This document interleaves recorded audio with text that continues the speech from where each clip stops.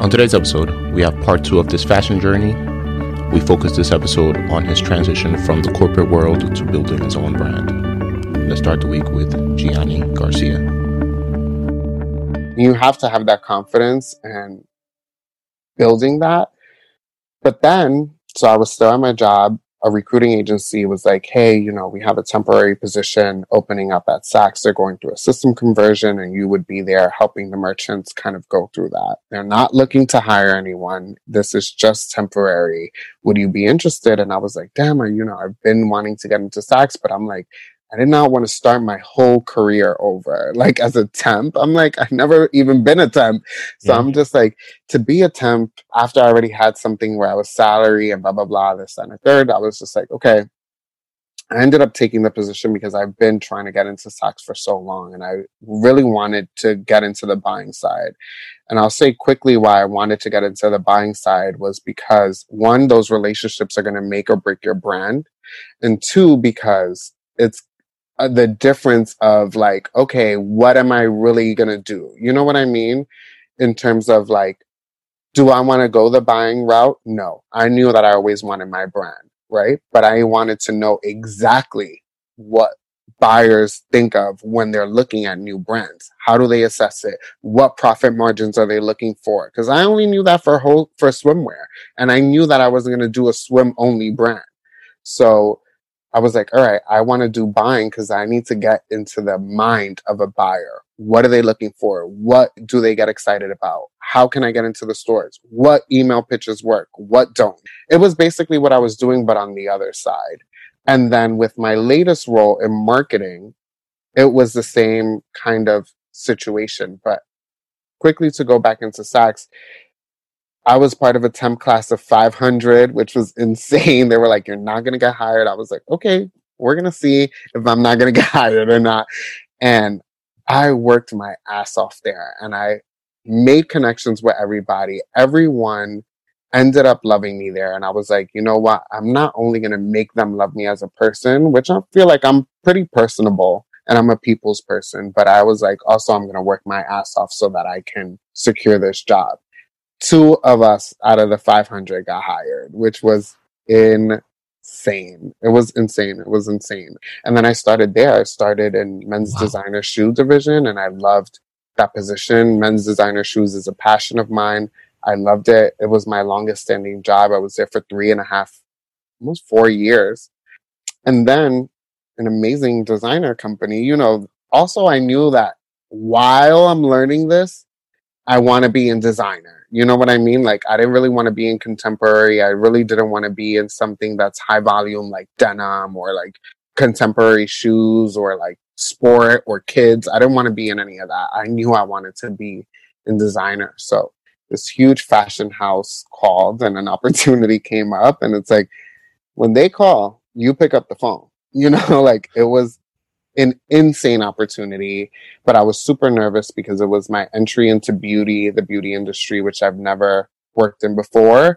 And it was also my first role in marketing. But to me, I'm like, okay, if I take this job, one, I cannot not take this job. It was a very rigorous interview process. I want to say it was very rigorous. It was about 6 rounds of interviews. And it was just like, I'm telling you at this point, you're like, what the hell do I even wear anymore? Like I'm running out of outfits out here. It was insane. If that happens to you, then I can only imagine. It was crazy. I was like, oh my God, this is nuts. But yeah, so I was just like, if I learn marketing and I already know buying, I know wholesale, now I get into marketing, it's kind of like, I'm pretty well setting myself up for my own brand where it's like all of the major things that you need to know, I'm learning at someone else's expense. You know what I mean? I'm not paying to learn this information. I'm getting paid to learn this information. And in terms, I'm doing a job. But at the same time, I was like a sponge and I was absorbing everything. I still have my notebook from my first job. I still have notebooks equal to the first job of my last job. Like I take very detailed notes on every single thing. And because I have one goal in mind, and that's to start my own brand. So for me, I was like, this is only going to make me a more holistic candidate with whatever job I decide to go to next. But also it's going to make me more well-rounded in not only my brand, but also my second full-time job, which is blogging. And that's where I was like, all right, my love for beauty and skincare stemmed from that. And then working in it just enhanced that. So I was just like, all right, I need to make this part of my blog because it can't just be clothes and fashion. Like I also have another passion in skincare and beauty. You know what I mean? So it was like kind of merging two of my loves together again, but in a different way for my own personal project, if you will. Which is kind of like frankly, a career cheat code in itself, right? Like you were getting paid to learn all the things that you wanted to learn, and then applying that to your own brand, and we'll continue to do that going forward. Right. That's one thing. And then also saying, you know what, I'm going to start my own thing while I'm still getting paid to do this other thing. Right. Because then you're leveraging all your contacts, leveraging all of the things you're learning in real time, and letting people know, by the way, I'm this whole personality over here. Yeah. That's awesome. Insane. I mean, I didn't even plan for it to be that way. But as I kept moving up, you know, in my career path, when my friends were telling me, start your own blog, I was just like, you know what? It does make sense. I'm just like, why wouldn't I take everything that I've learned throughout my career in fashion, which I know that people would die to work for the companies that I've worked for, but I've also know that I've worked my ass off at each company to get to the position of where I am. But why not share that passion with other people and things and tactics that I learned along the way? You know, I also feel like with my blog, like as my following continues to grow, which I never would have thought it's growing as fast as it is. And it takes a lot of work to get there. But I was also like, as it continues to grow, I want to put my audience on because my audience is a fashion audience. So like when all of my followers DM me a question and I go to their page and start liking their photos and like see what they're about, because I just want to know like such and such is from, and it's an international, you know, an international following. Like I was looking at the demographics of my blog the other day and I was astonished that the vast majority are white. And I didn't think, you know what I mean? Like, I'm just like, okay, I probably have a primarily Latino following because I'm Latino. You know what I mean? And then I looked and I'm like, oh no, it's like by a landslide. I have a Caucasian following and I have Latinos too. And it's a multicultural following, but it was like, I was just like kind of mind blown by it a little bit because I didn't think that it was. And then when I started going to their profiles, I'm like, oh, but these are like not American Caucasian people. These are like international European who identify as Caucasian, but like a lot of my followers come from Paris.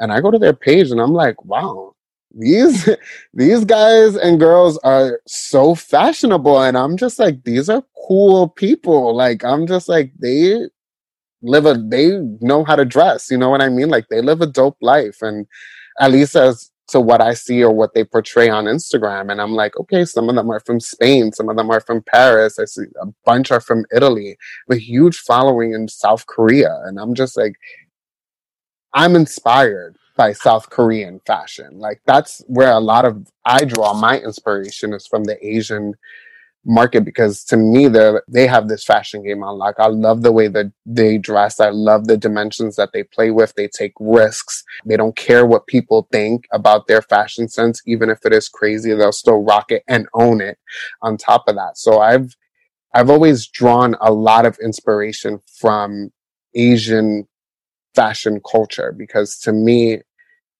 they're at the top of the ladder. And a lot of people say Europe because the brands and the fashion houses, they're all based out of Europe. Yes, they do look good there. But to me, for my aesthetic, I'm like, no, the Asians got it down packed. You know what I mean? So like Tokyo and South Korea and things of that nature, when I look at my followers there, I'm just like, they're so cool. Like, you know what I mean? They are effortlessly cool. They dress so cool. They, you know, are all at all the hot spots. And it's great to have those connections with people because I'm halfway across the world and we're still chatting via DM and talking about the latest collection, or what do we think of this designer's thing? You know what I mean? Like they all look to me to kind of chat with them about it. And it's good to have that outlet because it's not everyone follows fashion, and it's still a niche market, you know, like a real true designer fashion following is super niche. So I'm also like so excited to have that conversation with them because I can't have that conversation with everybody. You know what I mean? It's a selective few. A lot of my colleagues that I've, you know, become super close with along my corporate career. Yes. Like we have our own group chat where we're like, did you guys see this collection? Like, what did you guys think of the latest Dior show? Like, you know, things of that nature. And that group chat is just on another level of like fashionism, if that's even a thing. But all of like my audience, connecting with them on that level and seeing what they gravitate to, and certain shows and designers that they put me onto that I would have never even known. And I'm like, yo, this is fire. Like I would buy this, you know what I mean? Or I would rock it, or I'm featuring it, you know, things of that nature. So let's talk about that though, because you have this international following. Yeah. How did you grow that? So I used to have a page before, and it was just fashion inspiration, men's fashion inspo. And it was just like teaching guys how to dress. And that was the purpose of the page. I feel like I also definitely want to answer a question that I get all the time, which is why am I not a stylist as like my career job? Like I literally have to fight with people to tell them why I'm not, but I feel like I guess this is the right platform to just let everyone know why I'm not. And you know what? The real reason is that I feel like stylists don't get the credit that they deserve ever. That's something that the industry really needs to work on. And stylists themselves know that, you know, they need to get the credit that they deserve because a lot of the times you're on the back end, but the celebrity would never look that good if they weren't in those clothes. Every red carpet moment that is a moment, it's the stylist's moment. You know what I mean? Like when Rihanna's dressed, yes, Rihanna, of course, has a great fashion sense, but it's her stylist who's putting her in those clothes that are making these fashion moments for her. On the red carpet, when you think of a red carpet moment, like let's say Scarlett Johansson, almost every red carpet she kills, but you know, when she comes out in that like red dress at the Oscars, like that's a moment. And it's never like the stylist that gets the credit for it. It's always Scarlett Johansson. You know what I mean? And I feel like I've never wanted to deal with that. One, two, I also feel like I always want to incorporate my own personal style, you know? And I feel like when you're working with clients, it's a lot of back and forth. And I get that too. It's incorporating their personal style with your kind of vision and working together to do that, which I have so much respect for them for doing that. But I feel like if I could just dress myself and it could just be my personal style on me, why not? You know, so that is really the main reason. Makes because sense. I feel like you're also limited. You know, if the person doesn't want to wear that and you think it's so fire, it's like, it's not going to get the credit that you want because it's like they're not, it doesn't gravitate to them, which they're totally entitled to. But you have a vision as a creative, you want to get that across. And I feel like because I have my vision and it's on me, I can kind of do whatever I want. But yeah, back to my old page I had, it was just men's fashion inspo. I got hacked. I was like at 14,000 followers. And I grew that in like a matter of 2 years, 2.5 years, I want to say. And that was at the beginning of Instagram. And I couldn't get my page back because there were no photos of me on there. So they couldn't prove that it was my page. And then I tried to reset the password, but the hackers also got into my email and hacked my email associated with that account. They were trying to get money, obviously. So they wrote me a message like, if you want your account back, you can send blah, blah, blah to this. I was like, no, I'm not doing this. So that kind of discouraged me. But those 14,000 people that started following you, these were organically grown, or were you like, I don't know, buying ads somewhere or making sure that you were written about in other places? Honestly, ad buying or sponsoring a post was not even a thing when I had that page. I'm talking 2014, the kind of real beginning of Instagram where it was like not even influencers weren't even a thing at all. I was just trying to teach people, and I like for me to have 14 at that time is like a big deal because people didn't have much at that time. And you see a lot of the bloggers that are big time, like have millions of followers. They started on Tumblr, you know, and they started their fashion blog there, and it was like very exclusive to like a fashion community. And then they, you know, moved it over to Instagram, and those people came with them. But for me, it was just kind of like, yo, let's start. I was posting 3 times a day. And it was like a weird time where I was in between jobs. I can't remember which 2 jobs I was in between, but I was in between 2 jobs and I had a lot of time. And I was like, this is going to be my passion project. So I would put it as like, okay, my first post is going to be like a good morning post. Is going to be a full outfit, what you should be wearing to work type of situation. Like if you don't know what to wear to work, this is what you should be wearing to work. I would post at 8 o'clock before. I'm like, all right, everybody's getting dressed for work at like 8 o'clock. You know what I mean? Like this is a good time to post. So I started posting like what guys should wear to work. And I felt like it would help out the guys who didn't really know what to wear. And it's like, even if you didn't have those items, you could have something that maybe looks like that, you know, or is similar to that. Then around lunchtime, when everybody's at lunch and back on the gram, I would post again a shoe post. And I always loved shoes, which is so funny because that was my role at Saks, was, you know, assistant buyer for men's designer shoes.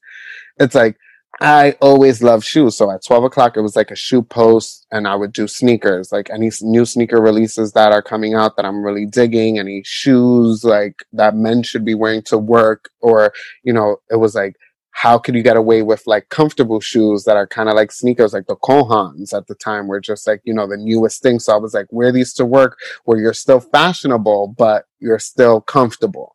And then a nighttime post would be like an evening, like after you're done with your work day.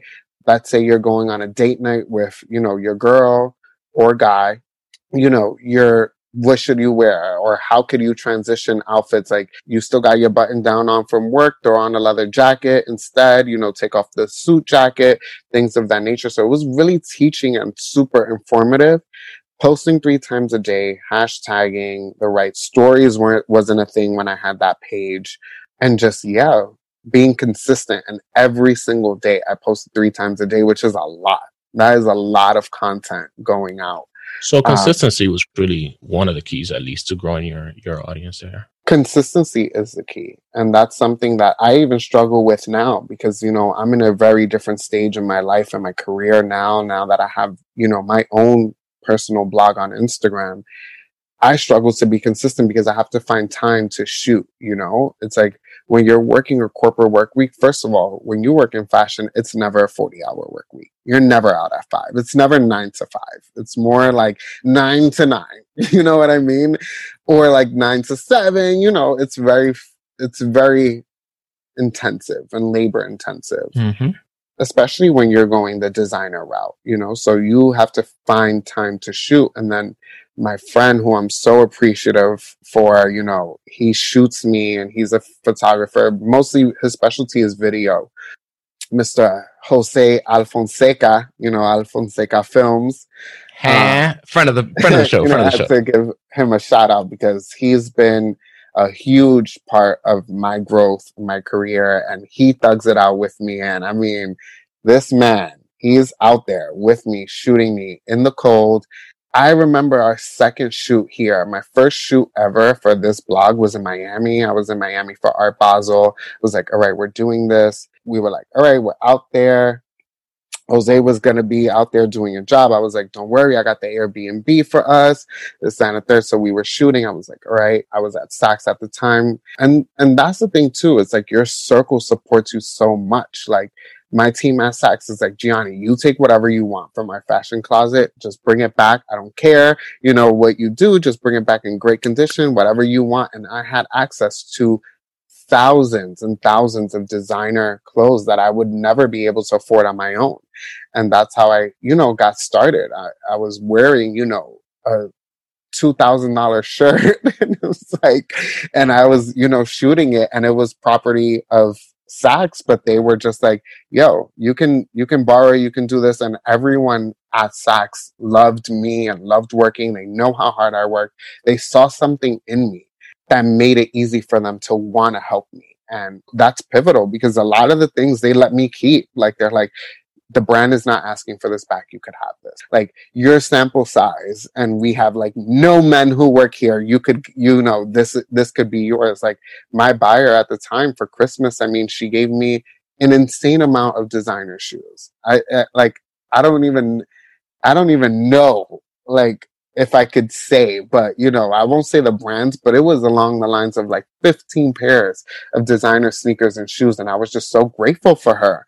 I was just like, she's like, yeah, I know you're doing your thing with your blog. You can shoot them.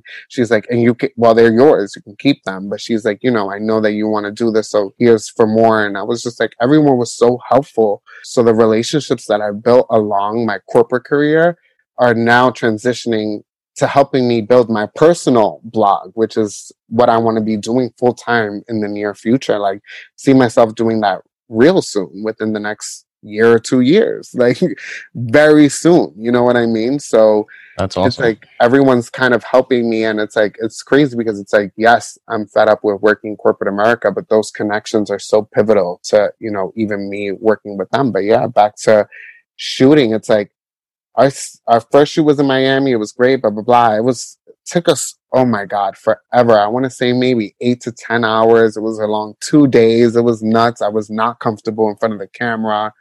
Then our second shoot here in New York City, it was January and it was freezing. Oh my God. We were out shooting for 12 hours. It was literally like, I think it was like 18 degrees Fahrenheit. It was freezing that day. And I was like, at the end of it all, I was just like in a bad mood because I was like, I'm so cold that I don't even know if I really want to do this. Dedication.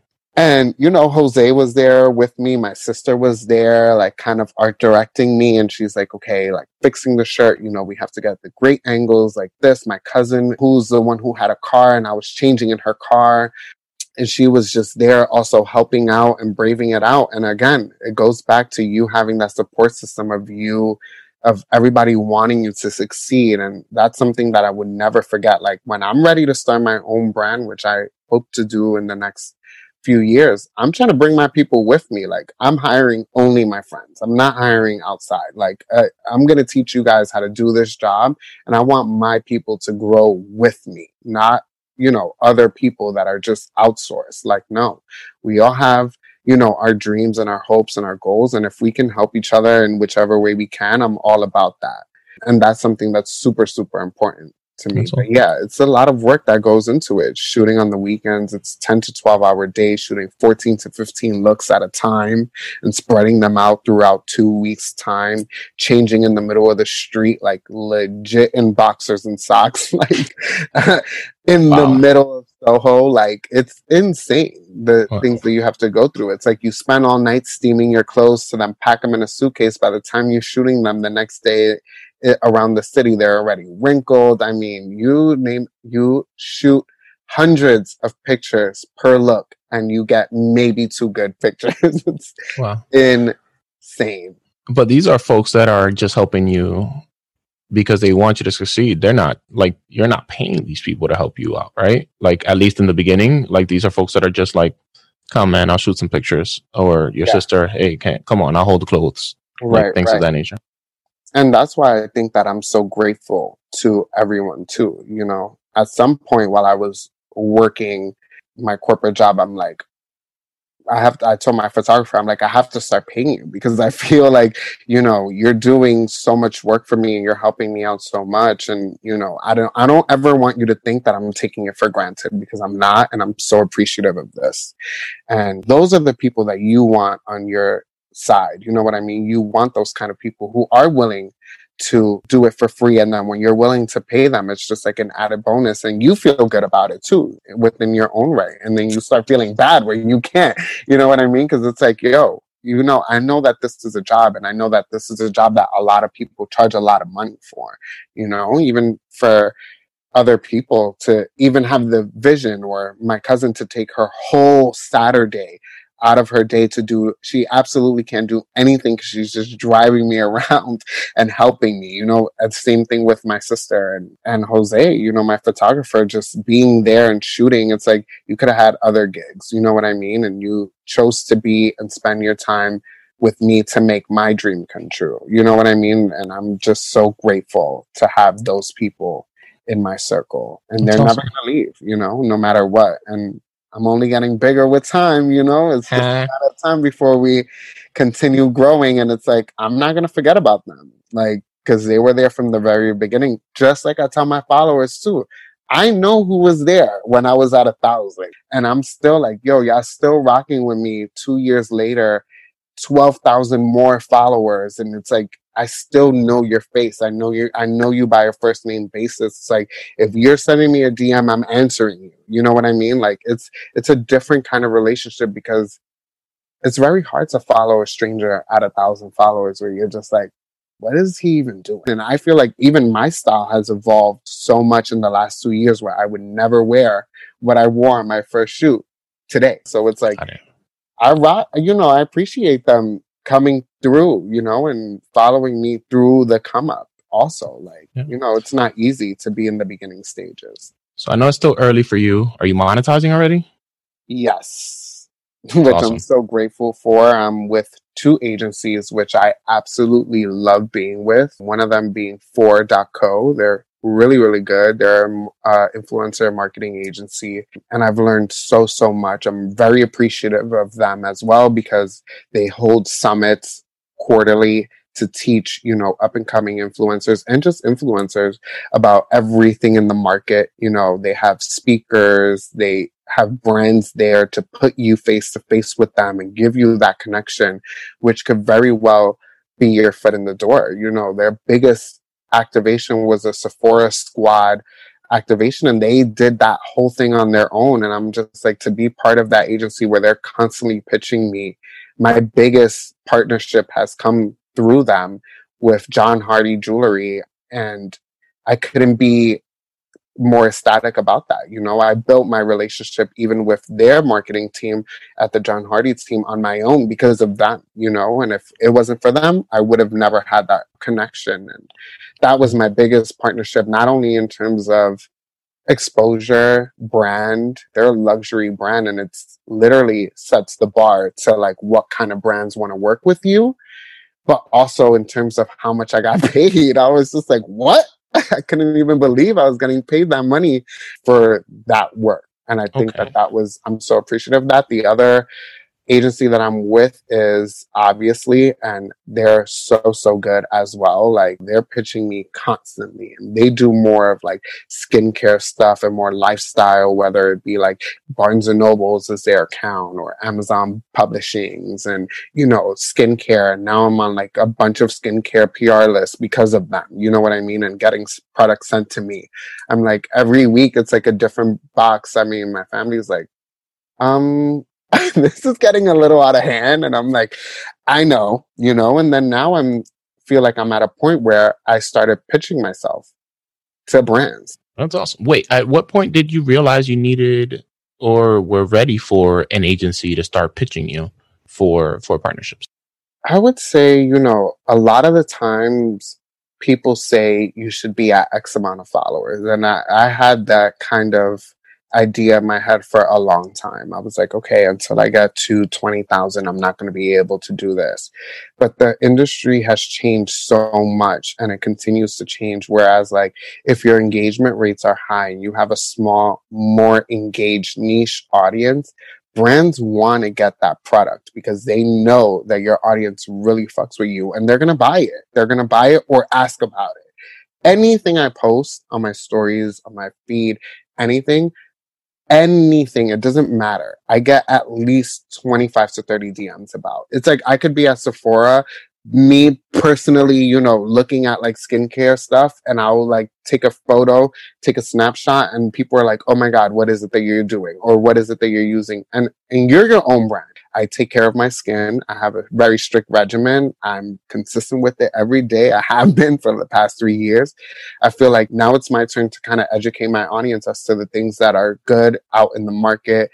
And that I learned a lot of that in my, you know, last job. And that is like, what blogs should I be looking at for research, for market research? Like, where should I be looking to? And now I do that for my own personal, you know, need of skincare. I want to know what new products are doing really well and what has good reviews and blah, blah, blah. And that was my first role into marketing. And I'm now applying those tactics to my personal blog. I would have never known half of the blogs that I look at for products had I not been in that role, you know? And now I can look at it for me, do my research on my own for myself, and then communicate it to my audience. So I'm applying everything that I've been learning throughout my corporate career into my blog as well. And again, it just makes me a more well-rounded individual in terms of lifestyle. You know, now I'm on this also fitness journey. I've lost 26 pounds and counting on keto. Good for you.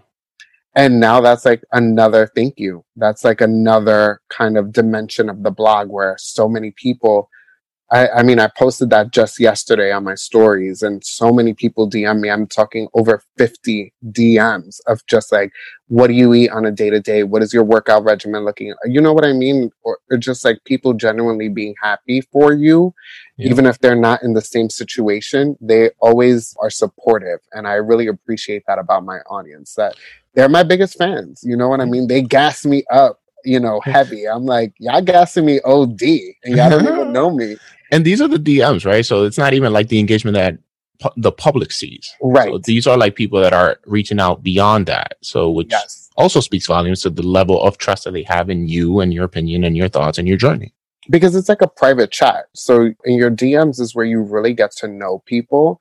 And I feel like people might not be, if they're not extroverted, you know, they might feel a certain type of way about leaving a comment under your photo, or, you know, other people seeing certain things that they don't want to, but they'll DM you about it because they still are genuinely interested in the product or your story or your involvement with the product or the brand. And then that's where you kind of get a chance. I mean, even when we were texting you, like, I'm like, I'm sorry, my DMs are so backed up, and I try my best to get to all of them. I really, really do try so hard. In a timely manner. I always get to all of them, but I try my best to get in a timely manner. Sometimes it takes me a week, but I do still get to all of them, and I answer, you know, everyone's questions. And a lot of the times I'll try to like link stuff in my stories or like create a highlight for it, just so that people can always have a reference point to kind of limit the same amount of questions. Like if you got a group of the same amount of questions, like everyone's like, how do you do this? Or what do you think of this? Or what are you doing for that? Like it was crazy. I was telling, you know, my friends, I posted, I was at the nail salon, you know, getting a manicure, things we take for granted in today's day with this quarantine. But, you know, I was getting a manicure, and I was like, I've never been that guy who likes clear nail polish. I've never been that guy who likes a really shiny nail, but I do like my nails to look healthy and look like they're done with like a sheen. So then I put my followers on, the guys, to whenever you get a manicure, you just get one coat of the base coat as your manicure. And it dries not completely matte, but with a sheen. And it's not a shiny, like a nail polish. But it looks so clean. You know, your nails look super clean. They look well taken care of, but they're not shiny. And when I tell you that my DMs went off, and I posted that maybe when did I post that? I want to say it was maybe even like November, October. I still get DMs every single week of another follower like, thank you for putting me on. You don't even understand. Like, how did I not know about this before?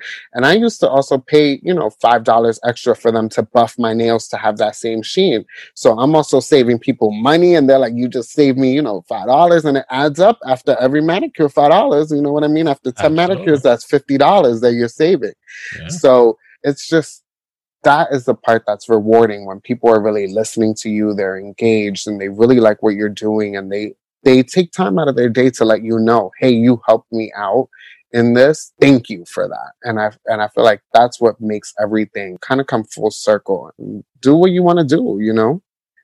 Great. Okay. So I have maybe like 2-3 more questions for you. One, let's start with throughout your career, right? Like your first job was right out of college, started that summer as an intern. So you went, you know, probably making a solid, you know, whatever minimum wage was at the time, right? So then your first job, can you just walk me through a range of what you would say you were making in your first job? In terms of salary? Yeah. I also think that salary is something that is super important to talk about. I think that that's not something that we as people of color are comfortable talking about. And I feel like there's like a stigma behind it. But having been building up and working my career in fashion, which by the way is very type A in terms of ethnicity and diversity, it's something that a lot of people ask, like, are you proud to be the only Latino in a company of 2 to 3,000, 5,000 people?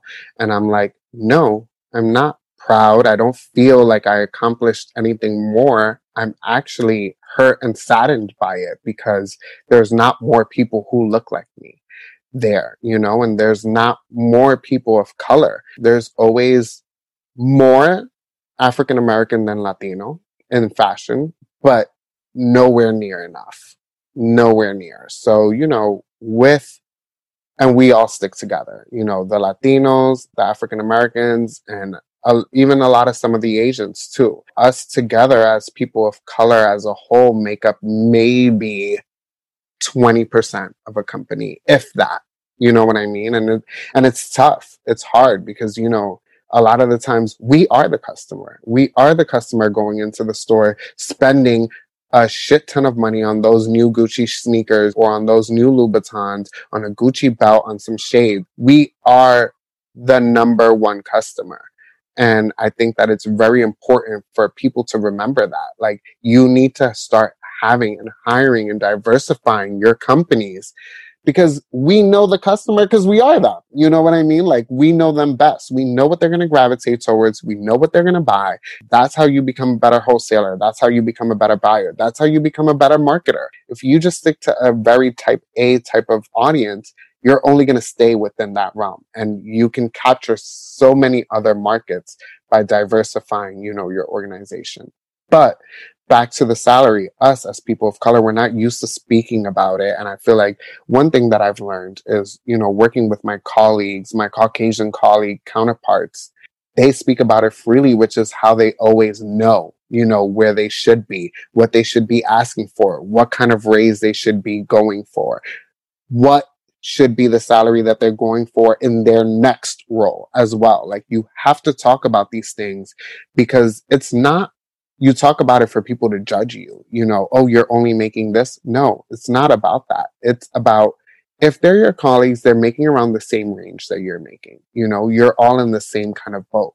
You need to talk about it so that you know how to move forward diligently and the best way that you can. That's the only way you're going to move up. And I feel like at this point, I wouldn't even entertain a job if I'm not getting at least a $15,000 to $20,000 increase. And to people of color, they're like, what? That is crazy. And I'm like, no, because you break it down month by month to then break it down further, paycheck by paycheck, bi-weekly, and you're making maybe $100 more than what you would have.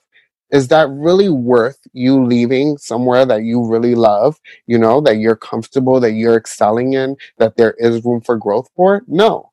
But now if you're talking $20,000 more and you're making, X amount of money, more, then it's a different conversation that you're having. And it weighs differently on your decision whether or not to leave or stay or accept the other opportunity or not.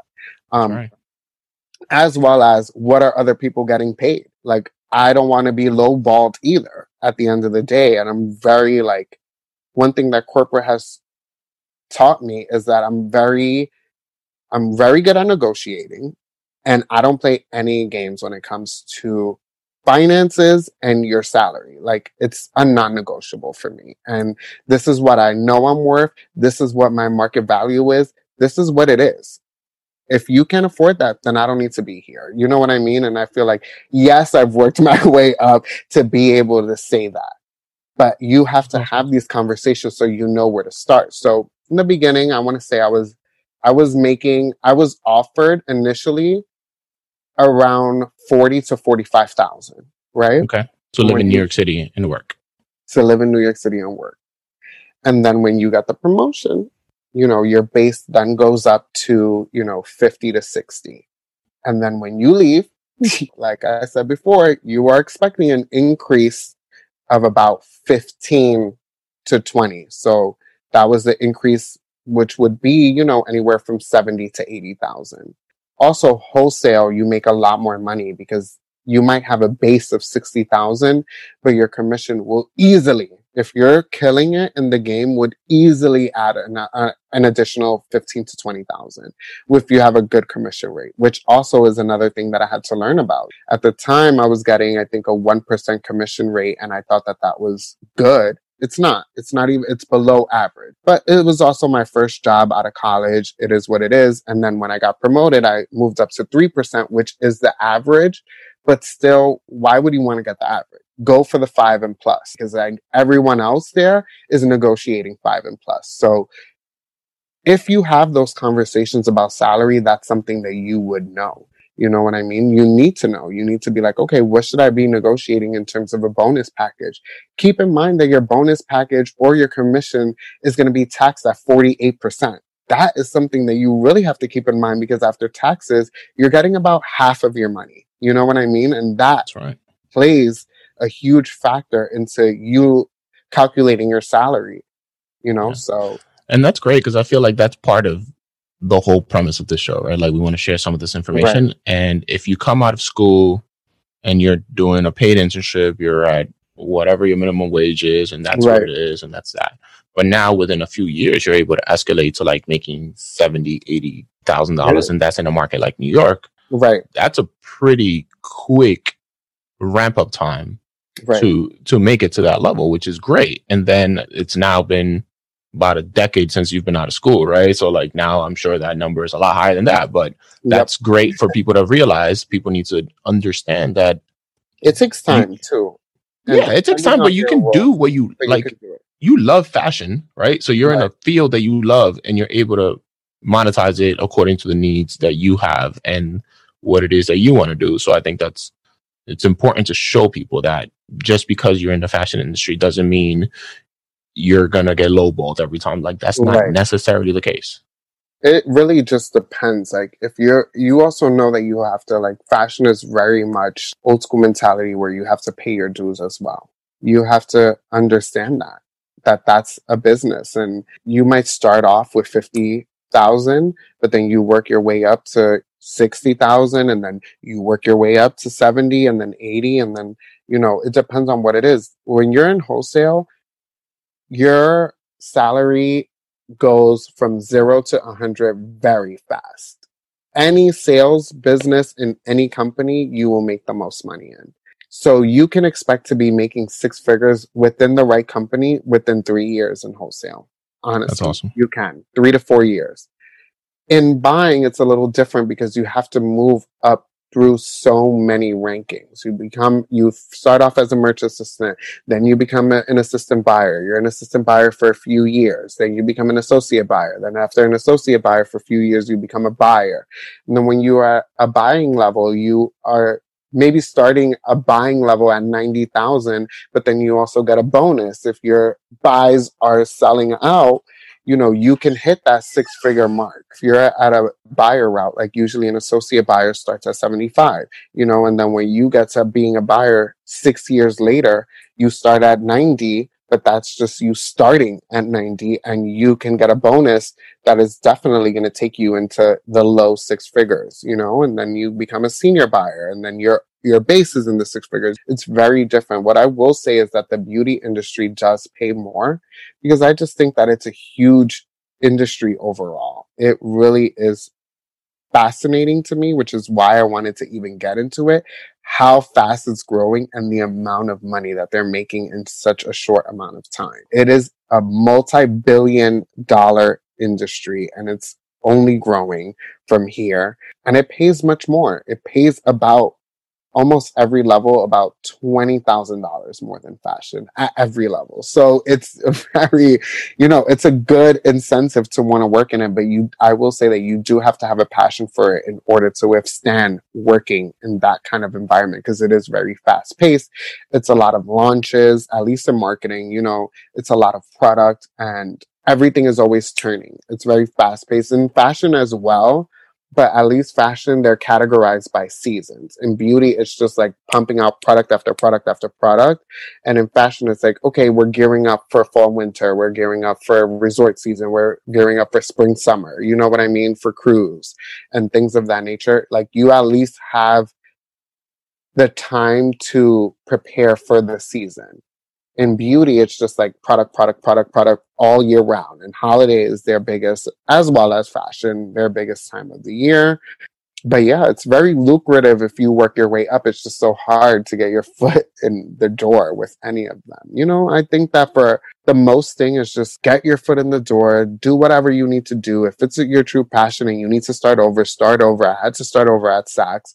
I was making literally $85,000 in wholesale, and I started to a temp job of making an hourly wage, like, just because I was like, all right, I need to get in, you know what I mean? And then I worked my way in through there, like worked my way up once I got in, and it was like, it's not easy starting over, but if you feel like it's worth it, then you got to do it. Awesome. Okay. How do you get better at what you do? Like, do you have any books and resources that you either have learned that have been beneficial to you personally, or have anything that you do on an ongoing basis to get better professionally? I think that one, like I mentioned before, your connections are super, super important. And, you know, building these relationships with these people in these jobs are really helpful, you know, because then they act as mentors to you, especially the higher ups. But taking notes every step of the way has been my biggest, and I say this even in every interview, that has been my biggest successor, I guess. I refer back to my notes for everything. If I ever forget something, I know that I have them handy there. And then you also have to be willing to put in the work. Know that it's not easy. Don't think that you're starting a job, especially if you're looking to get into the fashion industry and it's going to be easy breezy or glamorous. It's not. It's not glamorous at all. It's a lot of work, but it's very lucrative in terms of you're fulfilling a passion, and you will be fulfilled doing that work because you love it so much. And it's a different kind of love and passion that you put into your work when you love what you do. So that is one thing.